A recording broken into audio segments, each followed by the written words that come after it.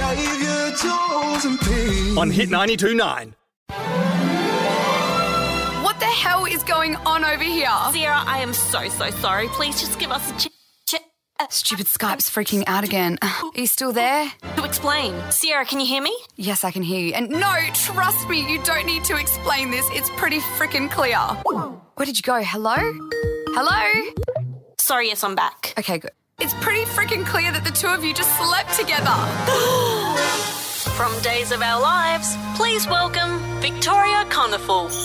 Hey. Good morning, Victoria. Good morning, guys. How are you? Very well, well. thank you. Where do we find you in the world? Right now, I'm in Los Angeles, California. Oh, beautiful. Do you recognise that little bit at the opener there, one of your classic scenes? I did. It was excellent. I got to say, it's probably Emmy award winning. I know you've been nominated for one. That'd be an Emmy award winning takeoff of that scene, I reckon, you guys. Yeah, maybe. Oh, absolutely. I'm going to submit that for my reel. Thank you. Appreciate it. Now, babe, Days of Our Lives have been around for how many years did we 55. 55 years. I think. Tell me, Victoria, have you watched every single episode since, 1965, I think it was? 55, yeah. Oh, my goodness. I think that not even quarantine would allot me enough time to watch all of the episodes.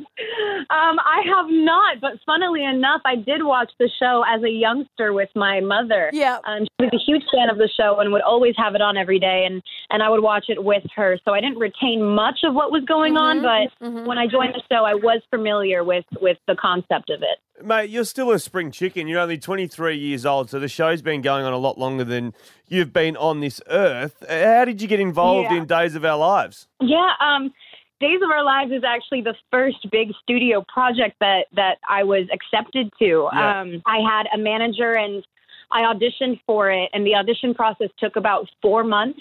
It was probably the most strenuous audition I had up to date. It took about 7 different sessions, and after 4 months, I really thought that I wasn't in the running because they kept calling me back and letting me go and whatnot. But then I was actually on my way to my waiting job. I was a waitress at this little Hawaiian restaurant, and I got the call that I booked it. So on my way there, I actually had to have a friend drive me because I was so excited I couldn't even put my hands on the steering wheel. Yeah. But I went to work and I gave my 2 weeks notice, and the rest is history. Can we have a chat about the high school you went to? There's some of the celebrities that I'm reading that went to the same high school as you.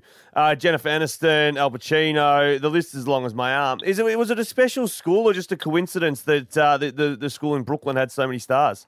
No, it is a special school. So it's considered one of the most prestigious art schools in our country. Okay. And it just so happens that it was located in my hometown, which is really lucky for me because students from all over America fly to New York to audition, and the audition process is really strenuous as well. About 10,000 kids audition yearly, and only about 100 get into the program. It was almost like a conservatory university. Hey, Victoria, obviously one of the great things that has happened to you in your career, aside from this, is having been nominated for your first Daytime Emmy as well last year, Outstanding Young Actress in a Drama Series. Now, I'm just curious, as an American, have you ever heard of the Logies? No, I don't believe I have. But then again, I'm not very well versed in pop culture to begin with. I'm like a 90-year-old woman trapped in a 23-year-old body. It sounds like the Logies. They're about 90 years old. It's our Emmys. What about the Acras? They're the radio awards we have here. Hey, mate, how's your miniature schnauzer going? Oh, Lola. Yes.